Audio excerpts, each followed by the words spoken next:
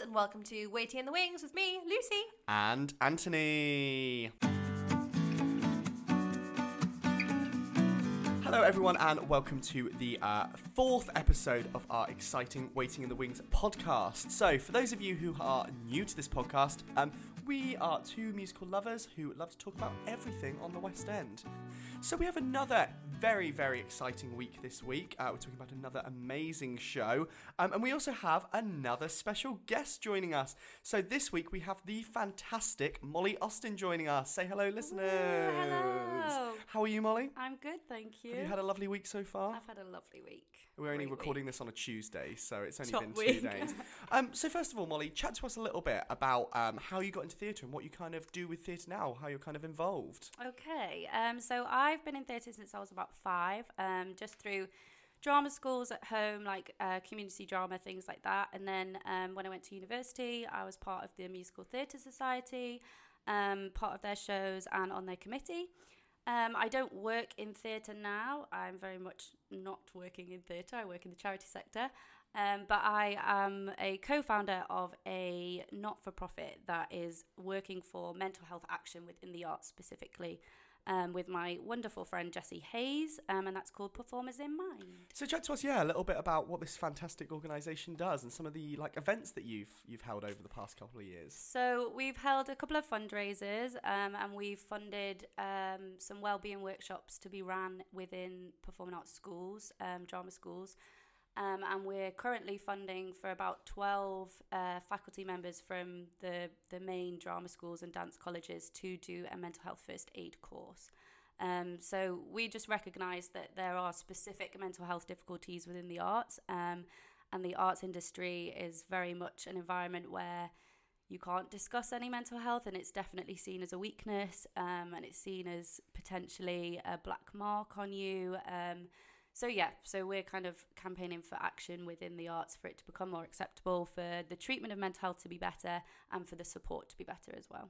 Yeah, such a fantastic organisation. And we're very, very excited to have you on the podcast this week. Thank you, I'm excited. So we are going to be starting off this exciting podcast, Molly, with the 1 minute news roundup. So Lucy Carruthers over here has 1 minute to sum up all the news that has been going on since we last spoke. So Lucy, take it away.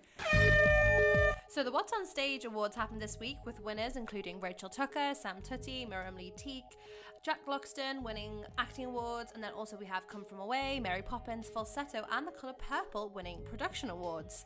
Giles Terrera has been announced to be starring in Sammy Davis Jr., a musical about the titled singer at the Lyric Hammersmith. Lots of extensions announced including Prince of Egypt, Be More Chill, Tina, Six and Come From Away. Pretty Woman had their press night and has opened, and it'll be interesting to see Amy Atkinson take on a very different role from her role originating in Six, the musical, as Catherine Howard. There's rumours that Spring Awakening will be returning to the West End, interestingly at the Almeida from July to August 2020, and Six has now opened on Broadway. Lucy Moss has been hailed as the youngest ever female director, and they've just recently accepted their BBC Radio 2 Audience Award for Best Musical. Wow. You did that in such good timing. I didn't think you were going to do it, I'm not going to lie, but you did. Fantastic. So, we are going to be starting to chat about our musical of the week. So, this week we are talking about the behemoth, the Goliath, the spectacular that is the one and only Les Miserables. What are you going to say? Joseph, yeah. So just a reminder that we will be talking about spoilers in the show. So we will say spoilers just ahead so you know it's coming. Just remember that these are our own opinions. So if you want to make your own opinions about the show, go see it. A little bit of facts and figures about Les Miserables now.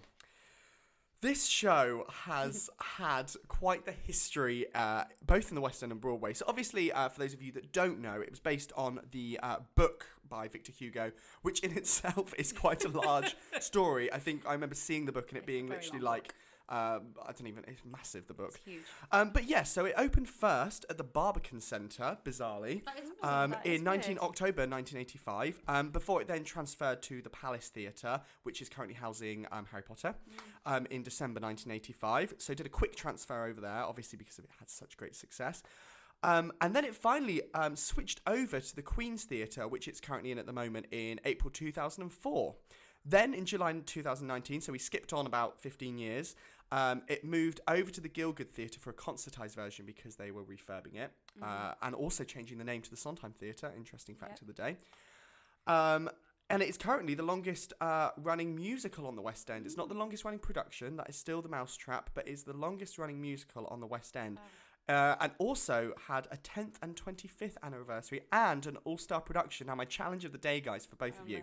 Can you name 3 people that starred in each of those concerts? It's going to be mine. Individually? In each individual concert. So, in the 10th concert, can anyone... This is your trivia of the day. I know the 25th. Name the 10th concert. So the 10th would have been, 15 years ago? Yeah, over 15 years ago. Okay. Oh, God. Old Leah people. Salonga? Leah Salonga, yep, as Eponine. Yep. It wasn't Alfie Boe, was it? Nope, not Alfie Boe. Michael Ball as Marius. Oh, That's what I was Can anyone remember who played Fontaine? Wait, Patti LuPone? No, she originated the role. It was Ruthie Henschel. Anyone know Ruthie Henschel? Yeah. 25th. Come on. Nick Jonas. Nick Jonas, the iconic Nick Was Jonas. it 25th or was it 20th? 25th. I'm going to double check. Oh, she's going to fact check me. Yeah, we had Nick Jonas as Marius. Can you name Was any it, others? You had one before? Carrie Hope Fletcher. No, not Carrie Hope Fletcher. Alfie Boe. Alfie Boe, yeah. Wasn't it the girl who played Eponine in the film? Yeah, remember the name? Samantha Bucks. Yeah, absolutely. And then You are correct. all-star version. You had one. Carrie Hope Fletcher. Carrie Hope Fletcher, yep. Nick Jonas. No, Wait, not is Nick this Jonas. the Gielgud one? This is the one at Gielgud. Oh, what's his name? Matt Lucas? Matt Lucas from Little Oh, Britain yeah, as of Thénardier. course. I do know. The one from the 10th anniversary, he came back. Michael Ball. Yeah, he did. Yeah, fantastic. Wonderful. Yeah, so it's had quite a long history on the West End. It also opened on Broadway because of its amazing success over here in March 1987, lasting until 1990, to when it then again also moved to another theatre and lasted until 2003. It was then revived 3 years later. This is a revival. It was revived 3 years later. In 2006 and then closed in 2008, which was then further revived another 6 years later in 2014 and then closed again in 2016. So that's why so many people say it in Yeah. the West End. I always thought that there was a production also in Broadway. So I always got really confused why people would specifically come see Les Mis. Yeah, But it's now I not know. there anymore. It also won 1 Olivier for Best Supporting Actress. Can anyone name the actress? Lucy, you have just said it. She originated the role of Fontaine. Patti LuPone. Yeah, Patti LuPone, fantastic. And then when it went to Broadway, it won Best Musical, Best Original Score, Best Featured Actor, Best Actress, Best Direction, Best Scenic Design, and Best Lighting Design at the Tonys. So obviously did a lot better over in the States. So we always do this first. Let's chat about our theatrical experience. So Molly, let's you start with this. Give us a little opinion of just the actual theatre itself. Okay, especially as it's just been refurbed. The theatre itself, it's very big. So I was very far away from the stage. The toilets, be swanky. That's what you Lovely said. refurb. Yeah. Loved them. I was literally the very back of the upper circle. I think I was like G or something. I was very far away. I still paid quite a significant amount for my ticket, even though I could only just make out who was on stage at the time. And I think because it is a big production, it kind of does maybe just about get away with it. There's a lot of performers on stage, but then for the more intimate moments, I really did feel like I lost a lot of the atmosphere, a lot of the emotion. I couldn't really see the actors' faces.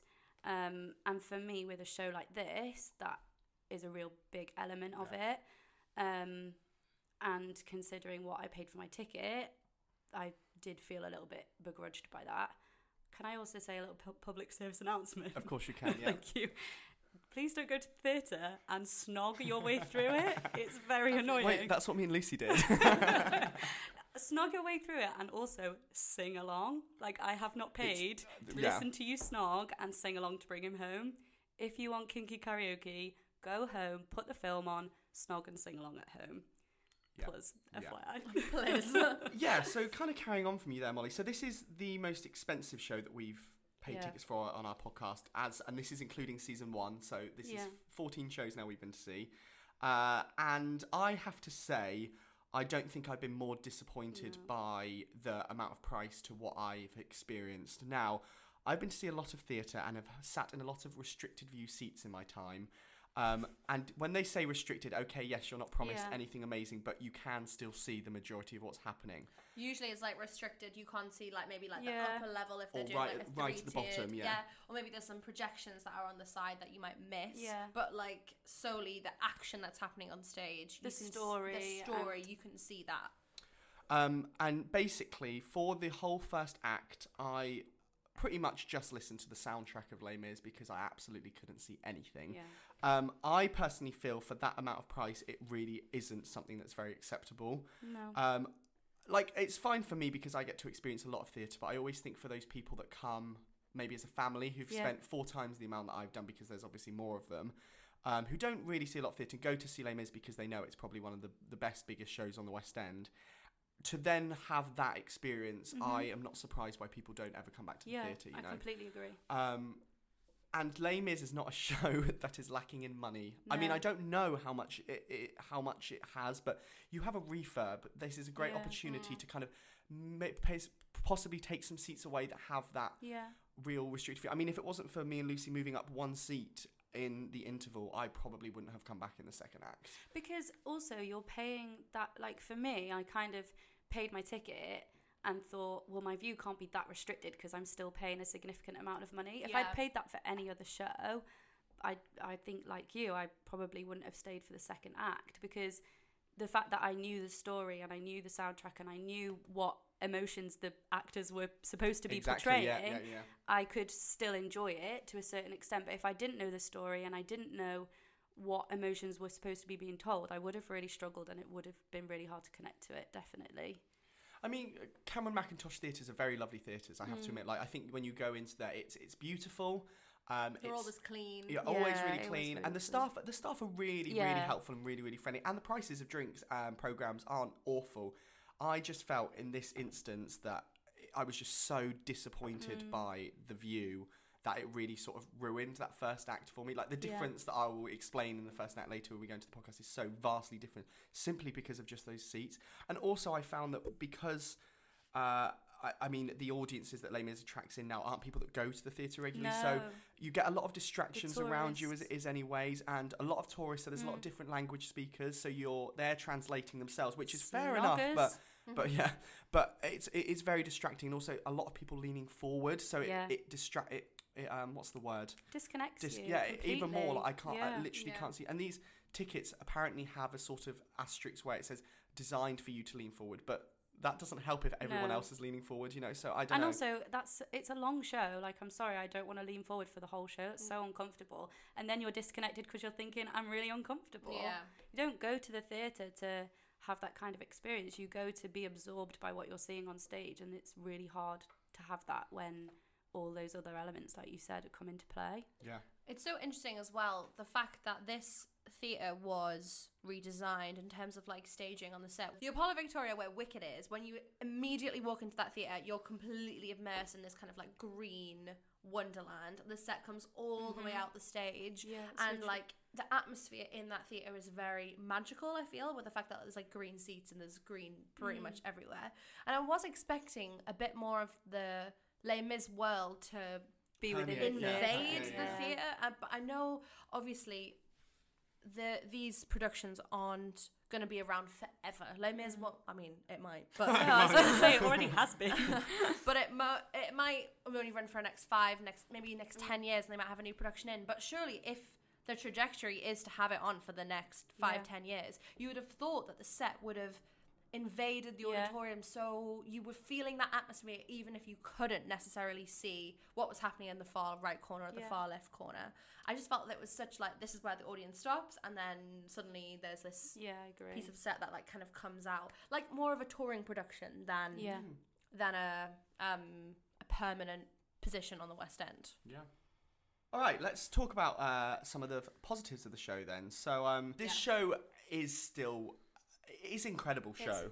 I think more in an epic sense than a story sense. I mean, even the story's pretty epic, but I can't fault Les Mis for always kind of making me go, wow, musical theatre is really frigging cool. I saw the production about 15 years ago, I think. And I remember that being one of the most incredible things I've ever seen in my entire life. Me too. And I always think that it has that very grand element, including this production now, that will always make people go, this is what the West End is. And I think because it's such an iconic pinpoint of the West End and will always be, like, it is really like our show that we have in, it's not like Broadway have it, this is ours, you know. And I think it's always nice to see it being alive and thriving in this sort of community, you know. I thought that the lighting was fabulous, very atmospheric at times, and interesting and different. But I think overall it's hard for me because I have seen the original production before, and because of my seating, that I can't really pull out a lot of things that I think are outstandingly positive about this show. I just thought it was what it was, you know, like I didn't get anything that I was like, oh, you've given me something different, or anything that, well, actually, no, there were a couple of things that didn't stand out for the wrong reasons, but yeah.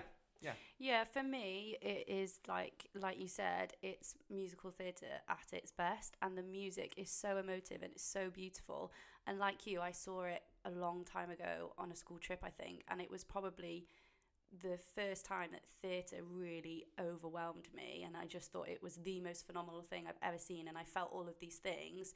So yes, I did feel all of those things this time I watched it, but because I was kind of so excited to feel that again and be blown away, and I knew the power that the musical has, I don't know whether if it was my seat, whether it was the fact that there was two people snogging next to me, I don't know what it was, but it's a phenomenal show, there is no doubt about it, and the performers were brilliant, but I just didn't quite get that same awe. I wasn't in awe of it like I was the first time I saw it. And that oomph, that like, that punch like, in the chest. Yeah, like, when the sound hits you and you just feel all of those emotions that they want you to feel just flood out of you. Like I kind of went thinking, I'm going to go in, I'm going to have a really good cry, and I'm going to come out and I'm just going to feel elated. And I didn't leave feeling that, and I don't know whether that was my seat, whether it was the people next to me, because that did really kind of distract me and disconnect me, or I don't know what it was. It was phenomenal, like there's no doubt about it. It was a brilliant show. It is a brilliant show.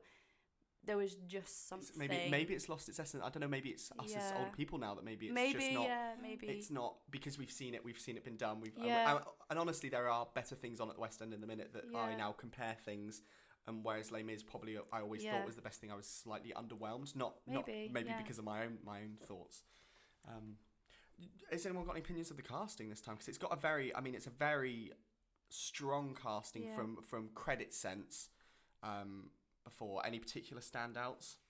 I do like how there's a lot of West End debuts in Les Mis, and shows like Les Mis and like Mamma Mia. I think they're really great to see graduates on the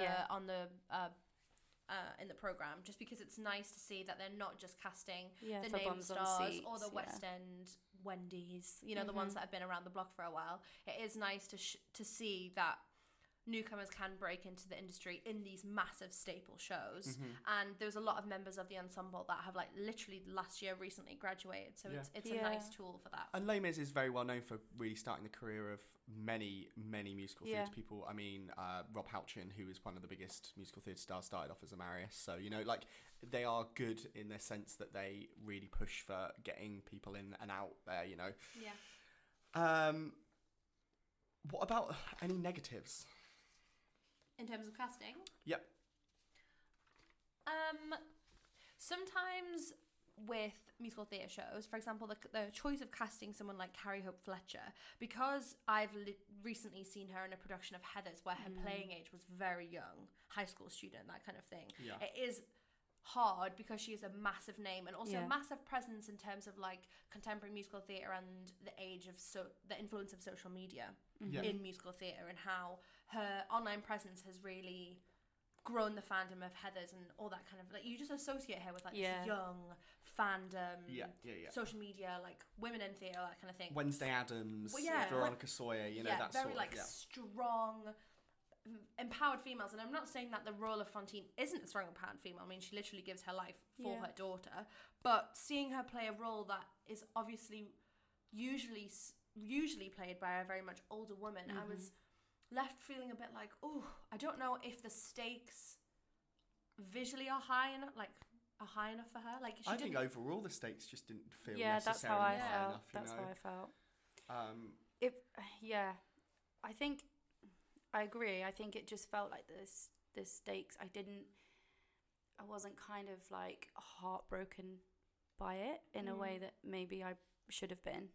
And let's not fault their vocals. Everyone's my God, vocals, no. like Phenomenal. I think Les Mis can really boast itself as being a vocally like unparalleled show. Like they have some of the most incredible voices on that stage. And you never doubt that it's not sung live. Yeah, absolutely. For some shows, I feel like you can definitely think, that might have been click-tracked compared to like the amount of sound it makes. Like some shows, I'm like, I don't understand how 8 people are making that much sound. Whereas this, you knew that it was definitely sung live. Yeah. Yeah, it's just sometimes you feel a sense of disconnect. Maybe just because, again, it might be seating. It might just be. It might just be that we were a lot younger. I don't know, but for me, Eponine's vocals were she and her performance. She is the real goddess of this show, though. She was. For me, my seat didn't jeopardize her performance at all. I still felt everything from her, and I felt like her performance was not bigger. I don't know if bigger is the right word, but it reached me at the back of my, I at the agree. back of the I think I agree theatre. with you. I know exactly what you mean. Yeah. I felt it. I felt her story. I thought she was, she stood out for me in terms of she reached me at the back of the upper circle in G next to the Snoggers, in a way that I don't know if everyone else did. And again, I don't know if that was their performance or if it was just my seating. It's really hard to know. Yeah. But then if you're charging that much for a show, your seat shouldn't come into it. Yeah, no, I agree. So, we are going to be talking a little bit about restaging, as this production is in fact a restaging. So, quick fun question for the both of you on the spot. We are all allowed to, we've been told by Cameron Mackintosh that we're allowed to restage Les Mis however we want. What is the one thing that you would do in your restaging of Les Mis? I will start you off. My restaging of Les Mis, and it's not really a restaging, but a rewriting. I'm writing out the part of Cosette. She has gone from my version of Les Mis. I think I agree There with we you go. on that one. Yeah, so that's mine. The rewrite. So the rewrite, Did Cameron Mackintosh say you could rewrite or restage? however you want. You're allowed to do whatever you want. But Cosette is going. Cosette is gone. You can emit a massive character. Yep. Goodbye. Cosette is gone. I don't know. I do feel, and we're going to talk about this later on, the issues with the Revolve minus the Revolve plus the Revolve, pluses and minuses of the Revolve. But I saw a production of Our Country's Good at the National, and they did have a Revolve. But the opening of the show was when a ship emerged from the middle of the stage. It, like the mast started coming up through like a trapdoor, and then this entire ship basically like burst onto the Olivier stage. Oh, wow. And that opening of that show has always stayed with me. And I remember seeing it thinking, how cool would it be if Les Mis opened like this? Because obviously it does start on the, and like the masts, like and the different parts of the ship, because they had like an underbelly, which was where all the prisoners were, and then like the decks turned into like so many different more things. Like the masts became like the camp, and they became so many different locations. So maybe that's what you do. Ship. I like it. That's what I do. Molly, what's your restaging? My restaging is this. You know, this is an impossible question for me. I'm by no means a director.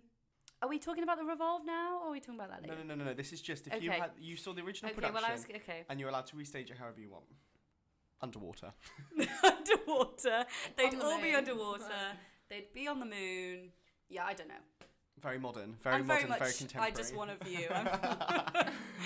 Okay, so obviously when we heard that this, because we had this as one of our news pieces in season 1, You that did. it was going to be a restaging. When we hear about a restaging, what do we as audiences expect, and what do we want to see? I think is probably the first thing to kind of chat about. So, my expectations of a restaging, I don't think are necessarily correct. Because when I hear a restaging, I'm thinking like maybe different costumes, different set, Maybe a different concept. different concept. Yeah. Something that's gonna maybe not change the storyline, but see it through a different lens. Yeah. Because I think a lot of really great revivals of the shows make you see the show with a different lens. Like for example, Company, their restaging was gender bending, so Yeah. seeing it through a woman's perspective, and I think that's a really incredible way of retelling the same story but through a different lens. So when I hear restaging, I think a considerable difference that's going to make me think of the show in a different way, or maybe consider some of the issues that it poses in a different Throw way. new life into it, yeah. Yeah. Yeah, definitely. I agree. I don't expect it to be used as a term to get new bums on seats and it be pretty much the same show. So why do you feel Les Mis needed a restaging now in this time? It honestly just feels to me as a bit of a commercial grab at the minute. I mean, regardless of whether it's needed a restaging or not, I guess I don't know. I don't really get why it needs to be restaged in the first place. I mean, if they're not changing anything really. Like, completely naively looking in, the only thing that was different about it was there was no Revolve. Yeah. I mean, let's chat a little bit about how it was restaged then. I mean, if it was restaged. There was Go no on, Liz. Revolve. Yeah. So, in the end of Act 1, which is at the end of the day, instead of doing forward, forward, back, back, they did It's not at the end of the day, one day more. one day more. I mean, they're all the same. Sorry, Cameron. Instead of doing forward, forward, back, back, they just did forward, forward, forward, forward, forward, forward. Big change. Amazing. 2 moments in Act 2 are definitely changed. Obviously, because there's no revolve, the barricade doesn't revolve, so you don't see the iconic image of Enjolras falling down over the barricade with the flag, doing it in that, like, he's held by his ankle. And I remember seeing that for the first time, thinking, whoa, how is he held by his ankle? That must really hurt. That's really cool. And then you don't see the death of Gavroche anymore. You just see him, like, fall backwards. But the one difference that I did think was really cool was the way that then they kill the protesters, the students, with they had, like, these 2 spotlights that kind of intersected in the middle as a bullet, and then they died. And I thought that was super cool. I really liked that bit. I loved that. Very, like, still naturalistic, but it was still, like, modern, but it wasn't hindering the era in any way. Yeah. Not like other modern changes. Yes. E.g. projections that we might talk about later. Yeah, we're definitely going to yeah. Was the projections part of the restaging? I think, yeah. I was not about the projections. I was, sorry, I didn't miss the Revolve at all. Interesting. No, I actually... this is going to be an interesting debate, yeah. Well, because I actually really liked the way that they staged Enjolras being killed, and the same with Gavroche. I actually thought it was very powerful, and I didn't miss the Revolve. I didn't think that it took anything away from it. That's very interesting. And I, like you said, I really loved the way that they did the lighting as the bullets. And yeah, I was really moved by the way that they did Enjolras's death, and I thought I didn't really miss the Revolve. I think my opinion of the Revolve more came because I loved the original staging when I saw it, and it really obviously affected me in those moments that you said, Luce. And I think when I heard about the Revolve being taken away, I was more intrigued by it, and I was interested to see how they were going to restage it. And I think the reason why I chose the Revolve over what the restage now is because I felt disappointed by the whole thing. Because I don't think it hit me as much like the moment with Enjolras. I have to disagree that I thought seeing the barricade spin and him draped over it with the flag there hit me a lot more, just that imagery of it. And there was another moment I remember in the sewers when he carries Marius, and the use of having the Revolve meant that he was able to walk through the sewers. And I remember they did lights, I think, over the top of him, and one light would go on and he'd have him over his shoulder, then a light would go off, and then another light would come on and he'd be carrying him on his arms. And I thought that was just a very clever way, because it looked like pothole lights as well, just through the lighting. Whereas now it's projections to show it, and I just was like lazy. Yeah, I didn't realise that. I don't remember the Revolve in the sewer bit, but I was not about the sewer. And also, here's my interesting fact of the day, which I did also bring up in season 1, is that Revolve also is a term that's taken from revolution. So literally, the reason why they put a revolve in the start was because it was an idea of the students revolting against the higher class, and that idea of the that is a revolving. Good fact. So whether that's completely true, I don't know, but it sounds cool. So and I just think because this show has a lot of going places, I like the idea of that sort of, you get that movement, but yeah. I really enjoyed Empty Chairs, Empty Tables. Yeah. The new staging with the candles on the Oh, I floor. loved that. They all should have been red, but that's Yes. just another point. I loved that bit. Apart from, they all had the candles and they were placed by the women. There was like some tiny little details with turning, which I really loved, was that all the costumes, although they were black, they were all of different classes. So like some of them were in like rags, some of them were in like high class. It shows that like this protest affected people of all classes. It's such an interesting comment to make on society and social commentary, but also I was like, if you're not a theatre goer, you would literally miss that because Yeah. it was, because you're so, So far subtle. away. Yeah. It was very subtle but really interesting. When they put the candles down, and then you see the students at the back and they walk forward to the candle and everyone had a candle, I was like, yes, this is so interesting. And then spoilers, they all blew them out, and then Marius had his candle and I was like, okay, cool. And then he blew it out and I was like, but you've just I totally broken agree. the rule of the game that you set up with when someone, like, the light has gone out. I was like, but you haven't died. Yeah, and then I remember you whispering to me, I was like, does that mean Marius is dead? Yeah, I now? was lost there because Restaging, Marius dies. Restaging. Because that's the only one that survives to the end. I completely Not in agree my version. because I loved that bit, and then I was like, "Oh, hold on! Now I'm completely disconnected because now I'm confused as to why Marius has blown his out." Yeah, I completely agree. It was so beautiful and it was so well done. Also, did they steal that from you? Throwback to Will I? Oh my Yeah. gosh! Did you not think that when you saw it? I did not. I am suing that show now. Yeah. Oh my god.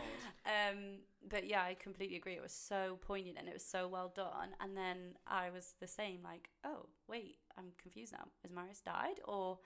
But yeah, I don't really know. Don't Why break did your own he? rules. Why did he blow? Well, I don't get that. I don't know. I Health don't. and safety. Maybe, there was a blackout afterwards. I was like, maybe it was just. Oh, maybe yeah. Oh yeah, maybe. But also, Also, just the I don't even can't even think of the right word, but the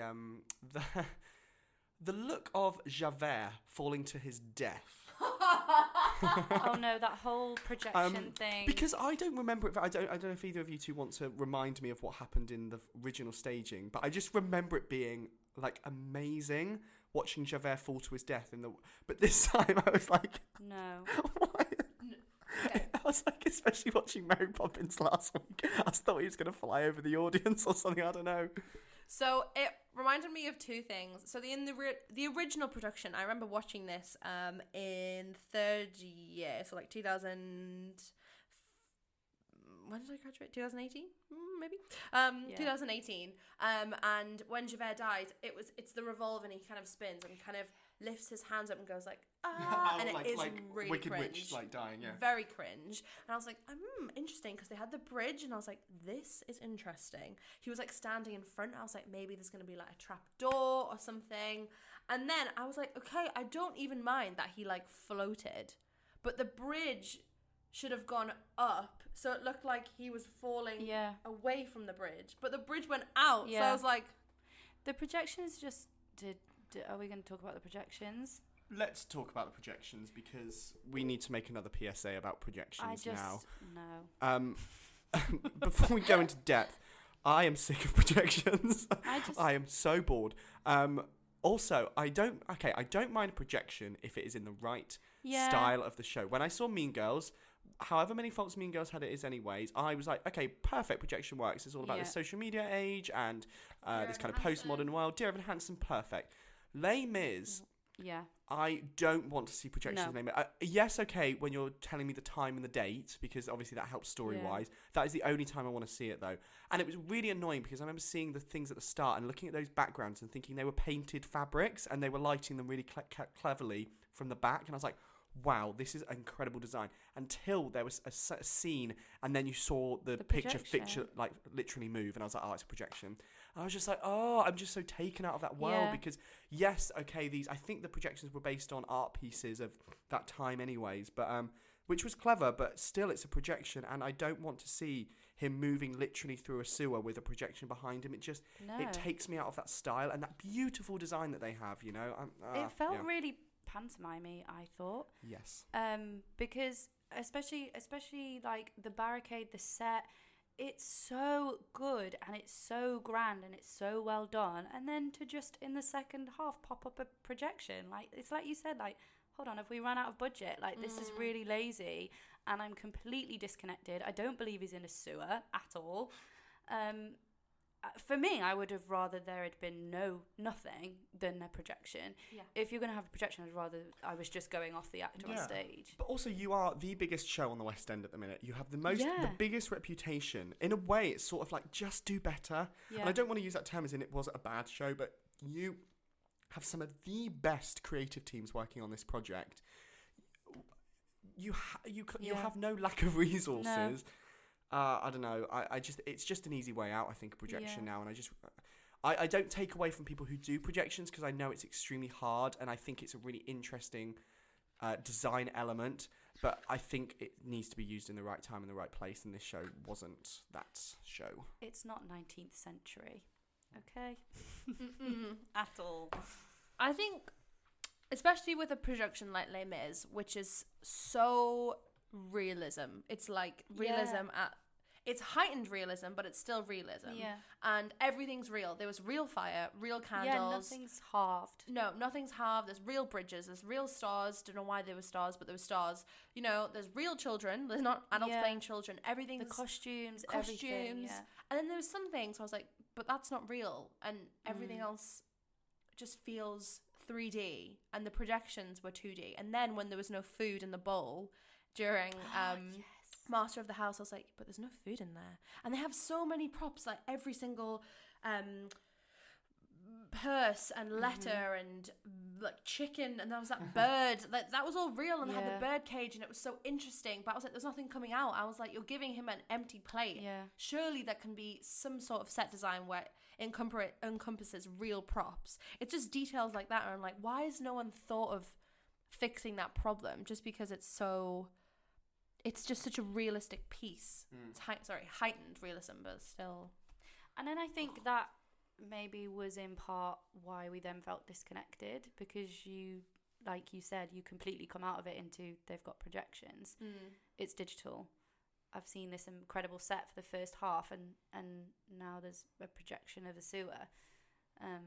So maybe that also added to that feeling of I'm not connected to this. So I guess overall, with this restaging in inverted commas, do we feel like it is going to last the ages, and do we think it deserves still to be housed today? You know, like should Les Mis, which has been running for over 25 years, still be around as a musical in our West End, you know? With all these other shows that get there 2 years and then they're done. It's always an interesting one. I think it's important because I think it's a piece of history now, and there was like that retelling of the Mousetrap, the fact that it's still going on. You're paying a ticket price to basically see a piece of history because it's direction that isn't usually used anymore. Like the staging of the Mousetrap is very 2D, everyone's in lines and everyone does very regimented staging and blocking, and it's like they're going through the motions, and that's why people have a lot of problems with how much the tickets are, because you're paying basically to see stuff that just doesn't happen anymore in theatre. So I think it's interesting that it has lasted the ages, and I think it will, because I think it can't reach every single person. So this legacy will continue going on, and it's just one of those staples that tourists love.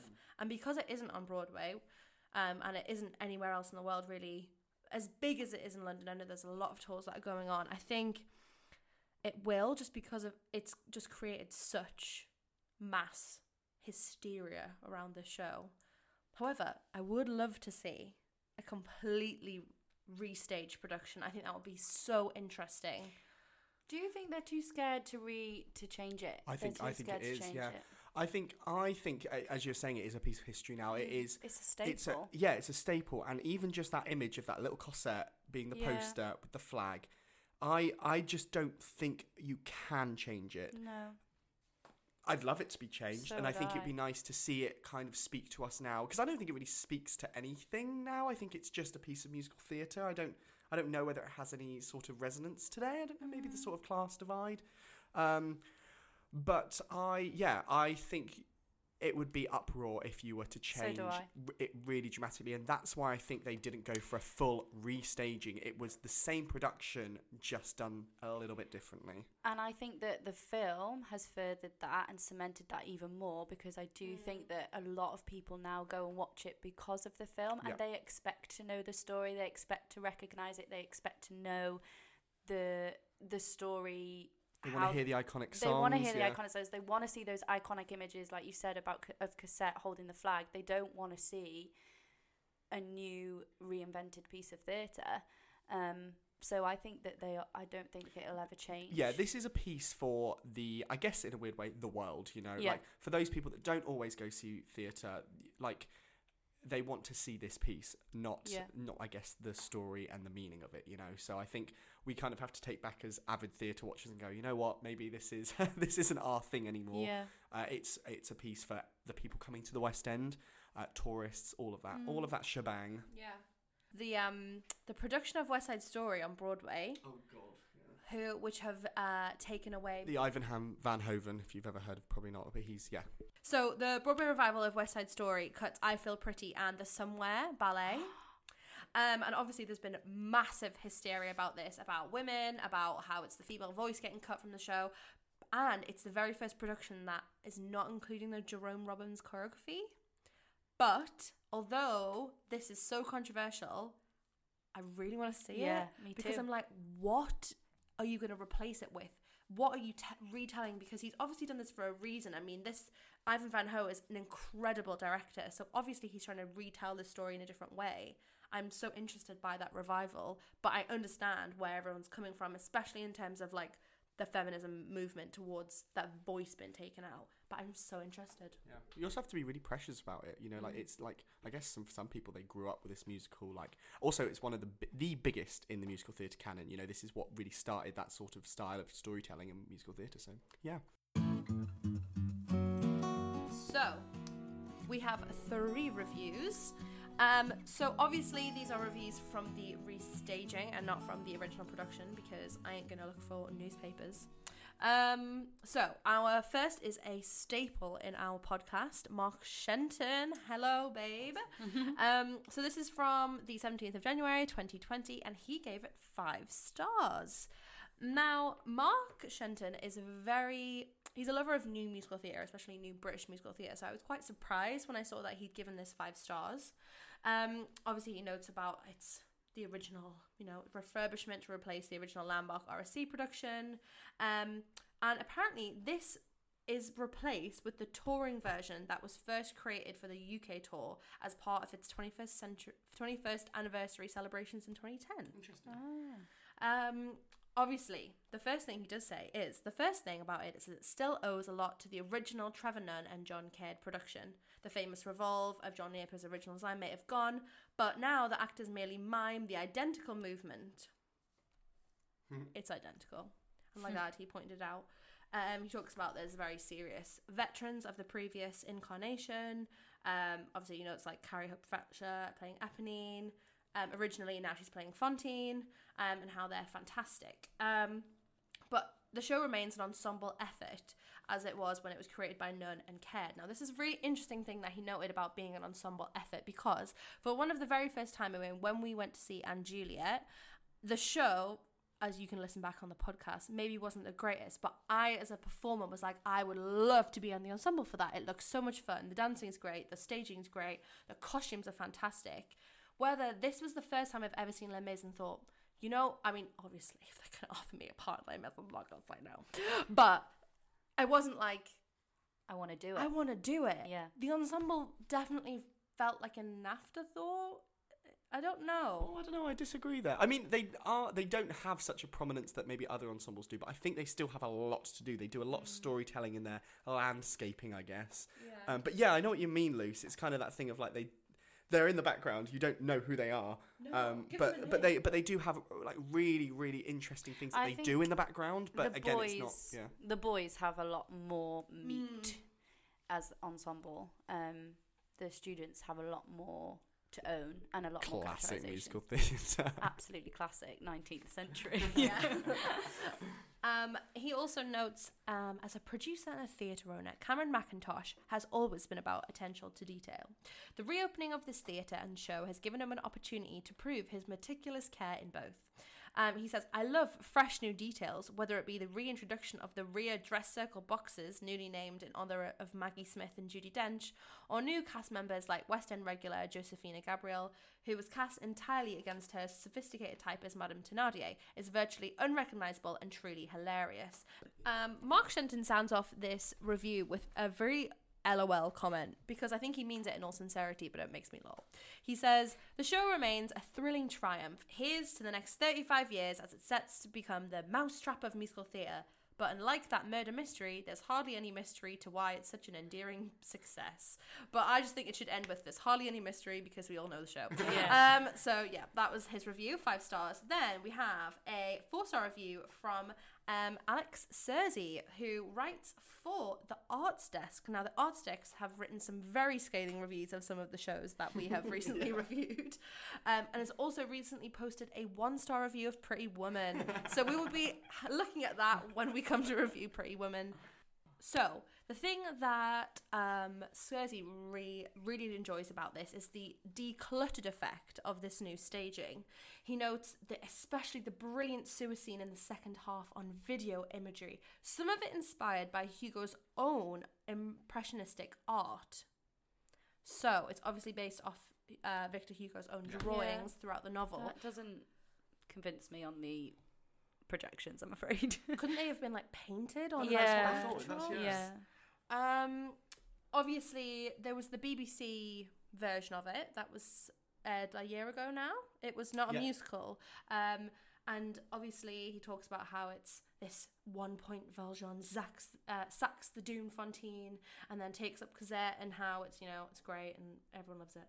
Okay, so it says at the bottom, it barely needs to be said that the picture of this musical paints the poor echoes sights that you can see on the streets every day. So there's little point in denying its political punch.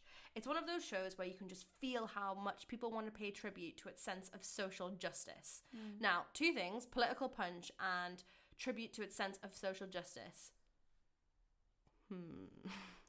I definitely think that there are some shows in the West End that just go that little bit further. Yeah. Like really hard hitting about, I don't know. What are your thoughts about those 2 sentences? Political punch. Does this show have political punch? No. But do you think that it would if it's the first time that you've seen it? Because obviously we know what it's... Maybe. We know I the don't- story it's telling. We know what it's trying to The punch. problem is I just feel that Les Mis doesn't want to brand itself as a political show because it throws in so many other storylines. Like, it's about redemption, I think, and it's about, I don't know, like sort of it's forbidden love and finding love in times of hardship, and like it has this fantastic political storyline that goes underneath with this French Revolution. I But wouldn't say that's but the leading. it's so commercial in the fact that I think the Jean Valjean versus Javert storyline, the Fontaine storyline, and obviously the diabolical Marius and Cosette storyline just overshadow that, you know. So I mean, yeah, it has its political elements. I just don't think that's enough to. That's what I would leave going. Wow, what a fantastic political piece, you know. He does say that Hugo's Roman Catholicism soaks the whole enterprise with a constant dew of guilt and redemption, which we just discussed about themes, and the finale, when the dead walk again with the living, is almost, if not quite, spoilt by the line about love being the only way to see the face of God. Interesting. That's his like critique. How maybe the end is like blurred with this whole Catholicism thing. Also the bit when Jean Valjean is greeted by Fontaine, like, great, they knew each other. Eponine, why are you there, babe? Then he hugged the priest. I was like, yeah, that was too much. this is the point where I'm questioning my life and the fact that I've just sat for 3 hours. They literally probably went back in the day. Was it Lea Salonga that originated? I don't even know who originated. Oh no, it's Francis Ruffel. They're probably like, Francis hasn't been on stage in a while. Why don't we just bring her in at the end? Yeah, that didn't make any sense to me. It didn't hold anything for me at all. I was like, they never met. Yeah. They literally never met. It should have been the Bishop and Fontaine from just those 2, not Eponine. There's my restaging number 2. Just the bishop at the end. And then he says, but never mind, as the anthem goes, march on. Don't think those are lyrics from the show, but we'll go past that. Were you in the right show? So we're going to move on to the last section of our podcast. So this is our awards now, Molly, which is very prestigious. The Olivier's have just been announced, but who cares when you have got these awards? So the first one is Star of the Show. So this is someone that you believe particularly stood out. Do you want to go first on this one, Mol? Oh, can I go first? But I have two, so I was kind of going to... Ooh, we don't really allow that on the podcast. No, joking, go for it. So I would have to say Gavroche really stole the show for me. I thought he was absolutely excellent. I don't know which one I saw. There's about 6, I think. And they're not in the programme, which is really sad. But he was just phenomenal. And the fact that he met me at the very back of the theatre, and the fact that I was missing that from the other characters, and I got that from the youngest in the show, really stood out to me. I won't say my second one because one of you guys might take it. I'm going to go with, sorry if I steal this from you, Eponine. Yeah, that's the one I was going to say. It's just really, really cool to see diversity on stage, and I think it adds a really interesting element to that particular story. And I just think she has such a fantastic presence that, as you said, Molly, it resonates at the back of the room. You know, you don't feel like she's just a little ant on stage. So yeah, mine's going to be for Shan Ako. So my standout is Selin Chug-Jones, who played Babette. He was one of the students, and every time he came on stage, he just had such presence. He was like 6 foot, really tall, and he was one of the ones I was like, you are so invested. Like you're really, I can see your intentions, I can see your objectives, I can see what you're playing in every single scene, and whether he appeared as the Jawas at the end of the day. Because they were just as Jawas. No, don't worry about that. I'm never going to get hired in this industry. No. Whether he was dressed as a beggar man at the end of the day or as one of the students, he just had great stage presence, and I love that from an ensemble member. Fantastic. All right, so our next one is our backstage hero. This is someone, one of the creative team that you thought particularly stood out. I'll go first on this one. I'm going to have to give it to the Claude Michael Schonberg, who is the music and book writer. I don't think we can, I can't argue that the music in this is not incredible, because it is absolutely taken that now, phenomenal. So, yeah, I mean, I can't beat him, really. Well, I am obviously going to give it to 59 Productions for the projection. Stop. Get out. I'm joking. I am joking. And I'm not poo-pooing the projections themselves. I'm poo-pooing the use of. Creatives, I think I would go with the lighting designer. I felt like the lighting was very cleverly used. And, I felt like it really gave it the bits that I was maybe missing. It did give it that kind of emotive oomph. I'm going to go with Paul Constable, who was a lighting designer, just because I feel like from seeing a couple of shows recently, I've really started to notice really great lighting, and when it just hit you like those the bullets, I just thought it was so interesting, and the way that it still encapsulated the era and the form and everything, but it was just so punchy, it's like it was punchy. And finally, it's our feathers. So these are a rating system between 1 to 5. 1 being the worst thing you've ever seen in your entire life, and 5 being the most incredible thing. Okay, all right. If it was on the first act, it would be getting a 1 star. Because I can listen to the soundtrack at home. And you didn't see it. And I didn't see it. I think overall, you know what? I have to give this show what it is. I'm actually going to give it 4 feathers. I know I've been pretty much slagging it off this whole podcast, but it still is a fantastic show. And I think I was just being a bit of a moany pauper because of my awful seats in the first act. And I did really, really enjoy the second act. Yes, it could do a lot better, I think, because it is that thing. But I think that's just me being a bit of a cynical little diva over here, because it's Les Mis and it should be the best of the best. But yeah, I'm gonna give it 4. You deserve it. So I'm gonna give it 3.5. I would give it 4 to recommend to a friend. I'd be like, go see them. It is like, if you've never seen theatre before, but don't buy bad seats. But then also, would I want to make them pay that much money? Yeah, that's the thing. Because they're really expensive to sit in the good seats. So, not even the good seats, just the seats you can see what's happening. I know.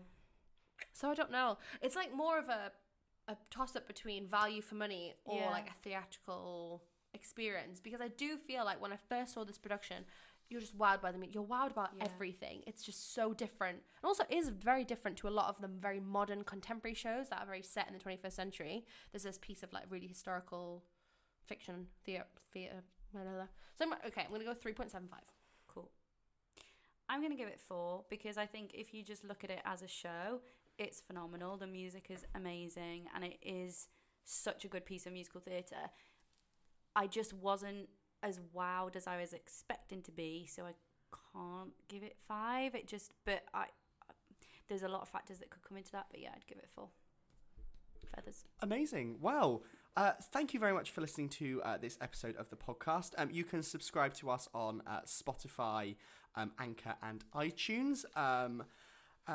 Also, thank you very much for Molly for joining us on the podcast this week. It was very interesting to have you. Thank Do you you want to for tell us having where me. people can follow your Performers in Mind? Yes, so we are on Instagram at Performers in Mind. We also have a website, which is performersinmind.com. I think it might be .co.uk. I'm really sorry, Jessie.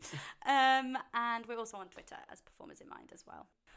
You can follow me on Instagram at AntoineXOXO, or you can follow me on Twitter at Anton Underwood. You can also follow our production company. We've got some exciting things coming up in the next couple of weeks at Taximan Prod on Twitter, or Taximan Productions Instagram.